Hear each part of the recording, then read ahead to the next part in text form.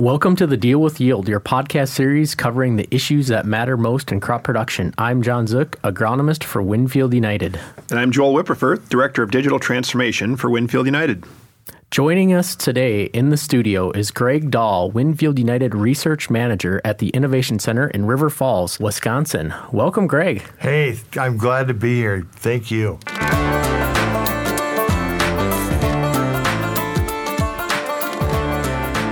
So Greg has been named the Wizard of Weeds for a reason. Greg, all of your research has helped WinField United develop over 50 new and improved products. Talk to us a little bit more about some of the stuff that you do at the Innovation Center around the weed control management perspective. So with regard to the Innovation Center, I'm kind of right now, I think, the de facto ambassador for the Innovation Center. We have a lot of tours, things like that coming in. I kind of tell the story, lead people around. And then I'm helping some of the younger people that have joined us as they design research, stuff like that. Actually, my time frame precedes it by 20-some years.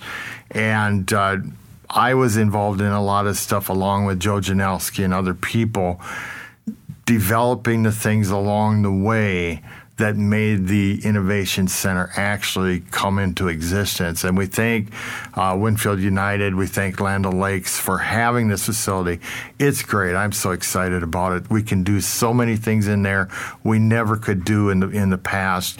And I'm just happy to be part of it and doing whatever I can to move things along. So 50 new products or improved products. Tell us a little bit more about that. So one of the things that has been so exciting for me, I started up as a farm boy in the Red River Valley. We raised potatoes and wheat and other crops. And back then, chemicals were new. I mean, there wasn't very many of them. Most of my weed control that I did was actually tillage or cultivation. And on small grains, I've been spraying 2,4-D for 46 years. And that worked really well. But I mean, the chemistry wasn't there. And now I've been able to see along the way the whole technology develop. And it came from crappy products at the beginning that did very little things, that didn't work very good. They were really picky, to products that did great things and cleaned up fields. And so we've had cleaned up fields, miracles actually from my point of view. And then now we've got situations where the weeds have adapted and they've gotten a little bit harder to control, stuff like that. Another thing that is interesting is the technology. When I started spraying, we had 20-foot Fargo sprayers in pickup trucks. The nozzles were brass or stainless steel, and nobody used stainless steel. They were all brass. Now we've got all these nozzles. And the adjuvants, we had junk for adjuvants when I started, and now we've got some very good adjuvants that make the products we use work so much better. And it's been really exciting. So because you bring us back to where we started, junk for adjuvants, and kind of referred to as, well, it was a miracle to control weeds. Tell us a little bit about that first product, if you remember it. How did that come to be? Or, out of your first handful of things that you did, what came together in your mind or in others to get that formulated to start to tank mix it with active ingredients or herbicides to get better weed control? So when I was at North Dakota State University, they were using vegetable oils and some petroleum oils for adjuvants, and they were okay products, and they were used with various herbicides. And one of my professors, he was trying to make these vegetable oils work very good. It was at the dawn of the biodiesel era. And so on a whim, he went over and got some sunflower biodiesel. And we put them out into trials, and the results were amazing. It was so much better than any weed control we'd ever seen before. And that developed a whole class called methylated seed oils, came out of that. And then when I came down here, the agronomy company had already brought one to market called Destiny. And so that was an exciting thing. And one of the nice things I had when I got here, I got to work on some really great products. I got to work on Class Act, which is a water conditioner plus surfactant, was a product, but it was built differently. My first work was on Class Act Next Generation, where we were substituting out some of the high-priced surfactant for corn-sorb technology, and the corn-sorb technology was cheaper, and my job was to evaluate them. Could we make this new product and have it perform like the old product did? And it did, and it was great. I mean, once in a while, this would look better than the old Class Act. Almost all the time, it looked the same. It really didn't look worse. It was equivalent to the old product. And so we brought this to market. And even though Class Act was a great product, we brought in this substitute product, and it's run ever since. Goes out on millions of acres, and it's still the product to beat. It is the gold standard. I'm so proud of it. And that was one of the first things I got to work with. And then I got to work with lots and lots of other things after that. So, Greg, you've spent a lot of time standing in front of herbicide trial plots, evaluating the performance with a clipboard. Talk a little bit about the work of trying to figure out, blindly what herbicide and adjuvant packages are working best. And then bring me through the additional research that we can do at the Innovation Center in River Falls. Out in the field, we were able to do a lot of things, but one of the things we have in the field is we can only go from spring to fall, and we're done. We have frost on both sides of the year. We only have a period of time we can work. In the Innovation Center, one of our huge advantages is we can pretty much go year-round doing things. One of the really strong areas is out in the field. Yes, it's fun to work with good products, but a lot of my job really was taking things, seeing how they performed, and throwing away a lot of things that we're not going to spend any more time working with this. And now it took a lot of my time. I would get like 100 products to evaluate a year, and we're looking for 3-4 to bring forward, and I got to throw all the rest of these away, either because they're no good, or they're not good enough, or they're going into a market where we already have something where we've set the bar fairly high. Now, I'm not evaluating hundreds of products. I am evaluating maybe a dozen products, because the Innovation Center, the people working with the greenhouses, working with chemistry, working with the spray analysis system, they are throwing away a lot of the bad players. So I don't even see them. And that's a wonderful thing. They call it failing faster, and it really is. And it is an advantage to us because we can spend time there at the Innovation Center, time that I may not have in the field, and now I can devote my time in the field with things that should be higher priority of getting to the market. So because we are failing faster and have the opportunity to maybe free up some research space in the field between frost events, what are some of the new things that we're learning more specific or looking at more so on those, say, 10 to 12 products that we're focused on or that you're focused on for that year? What are some of the pieces that we're getting more specific to make better recommendations by doing that?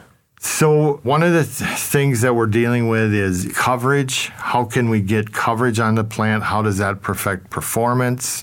If we go to the spray analysis systems, the wind tunnels, they can evaluate what effect we're having on generating droplets of different sizes.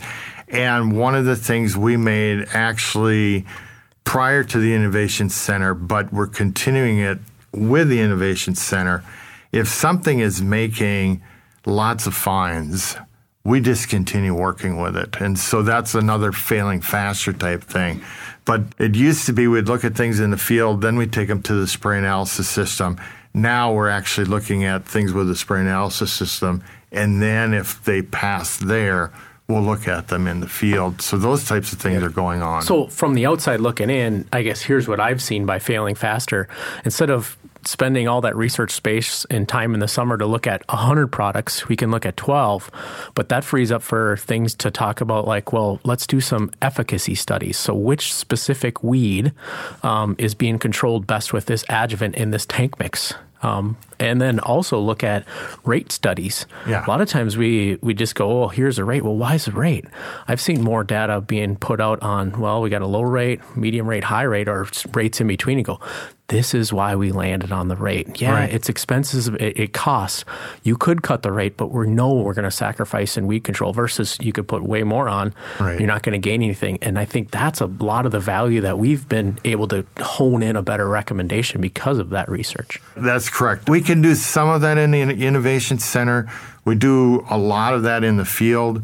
And then one of the other things going farther into it is that we know that different herbicides, different adjuvants work differently in different environments. And so we will expose these things. We'll conduct studies in a lot of environments everywhere from the southeast, where it's very high temperatures, very high humidity, where you may not need as robust of an adjuvant system. You may not need as high rates. And then there is the potential there because things are so lush, you can actually get crop injury. If you've got too robust of a system, you can actually injure the crop. On the flip side of that, if we go to the west, we have lower relative humidities, they're drier, the plants are growing in kind of a desert or semi-desert. They're hardened off.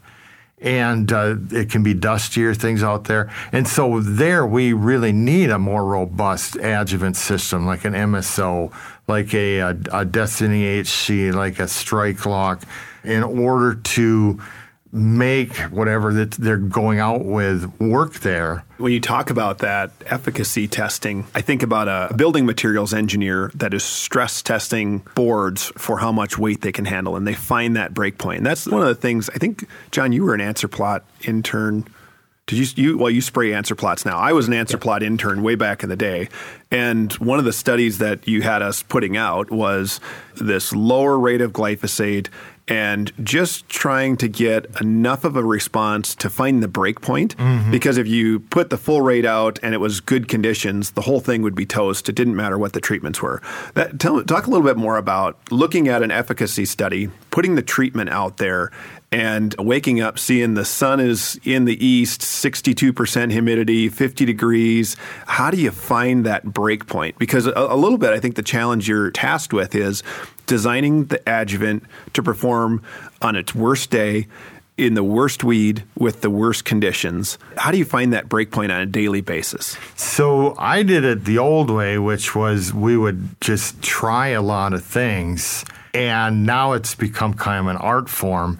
But it is a hard thing because if we go out with full label rates and the weeds are lush and things like that, the herbicide is going to do a lot of the activity by itself. It's going to make it very hard to evaluate the performance of the adjuvant. So, yes, we lower the rate of the herbicide, put it into conditions that are not ideal, trying to force the adjuvants to work very, very hard.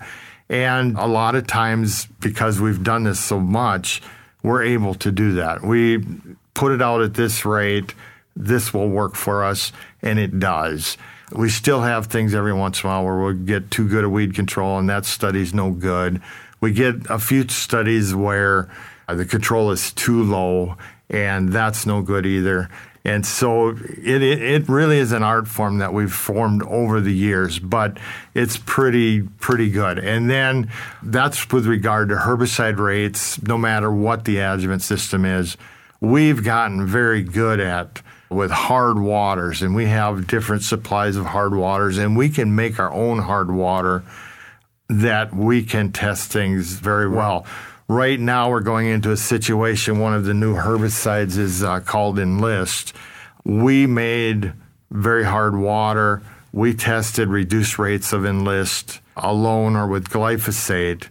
And the Enlist is antagonized by hard water. And so you can take Enlist at a reduced rate, put it on a broadleaf weed, spray the spray water as distilled water, and get very good control.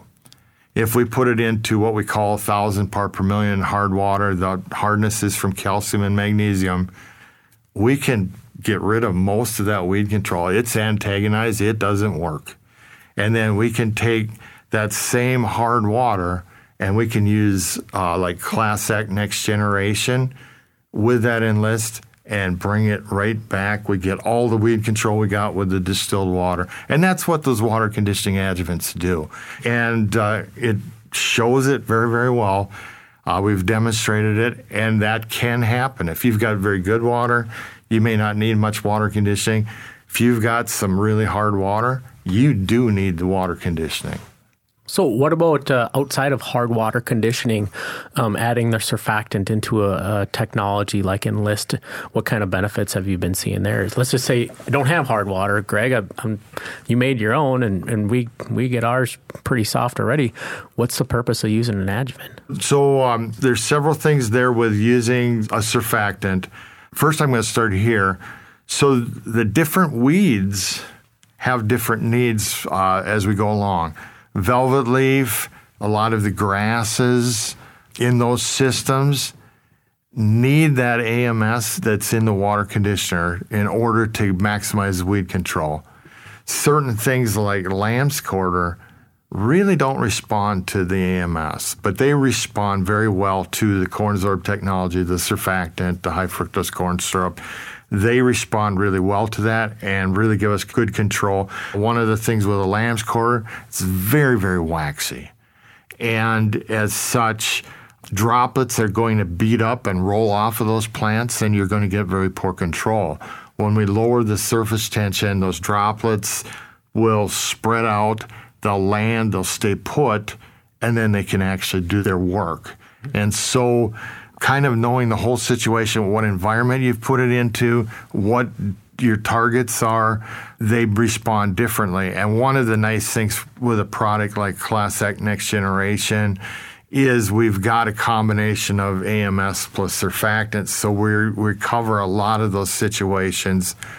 If we, switch gears, some herbicides will respond to oils, and some will respond to surfactants. A lot of our adjuvants like Superb HC or Destiny HC or Strike Lock are combinations of surfactants and oils, and we get the advantages of the surfactant, we get the advantage of the oil, we get a more robust product over a lot more environments. So for some of the listeners out there that have heard a lot of our seed conversations earlier this season, in some instances we talked about answer plots and how we can get new experimental varieties and start to characterize those varieties 2-3 years ahead of when they're launched so we get a better idea of how they're going to perform when they hit the field.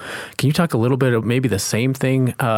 When's the first time that you've seen and were able to work with, say, the dicamba technology or the new Enlist technology to characterize its performance with an adjuvant line? How soon were you looking at that before it hit the industry? Can you give a little perspective? So we knew that they were coming, and so I actually started working on the dicamba technology in 2011.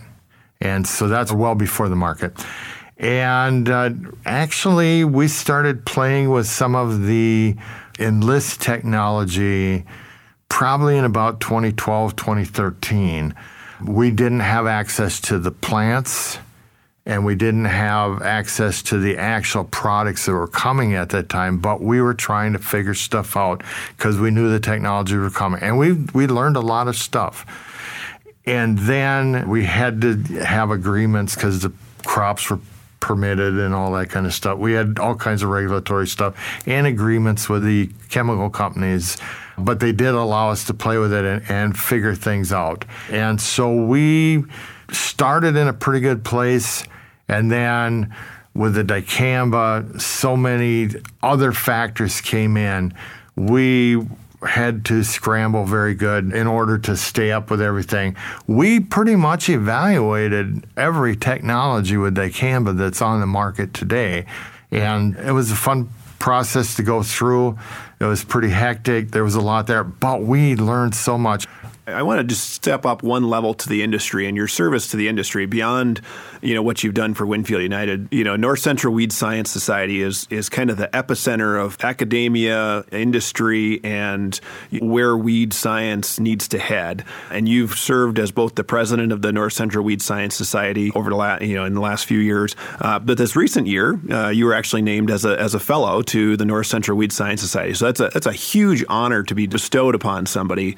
Talk a little bit about that opportunity of the North Central Weed Science Society and the industry and academia coming together to address the largest threats to herbicide resistance and to really think through how we can help farmers get their crops without having weeds choke them out. Yeah. It's been a real honor to serve, and I appreciate all of the recognition that I've received. But it's been a really eye-opening thing for me with regard to weed control and agriculture. It's so big, it can't be done by any one person or any one group. And as we look at these issues, farmers can't do it themselves. Our industry partners can't do it themselves. We can't do it ourselves. The university, the consultants, they can't do it themselves. We need all of us working very, very hard just to stay ahead of these issues. And it's been really nice for me to be able to jump between university and industry, from farmers to wherever I need to go, working with all these groups, and the people have been absolutely wonderful. North Central Weed Science Society has one paid employee, and it is run on volunteers. And that was such a wonderful thing, how people will step up and serve, and how committed they are, and how hard they work trying to make things better for farmers, make things better for U.S. agriculture, make a better world. I am just so pleased to be part of it, and I am so amazed at how capable and willing and caring that the people are. It's been a wonderful experience. And I thank Land O'Lakes and WinField United for the opportunity to be able to have participated. And we actually did lead the industry, and that's something I'm very proud of at Land O'Lakes and WinField United, is we are leading a lot of areas of agriculture.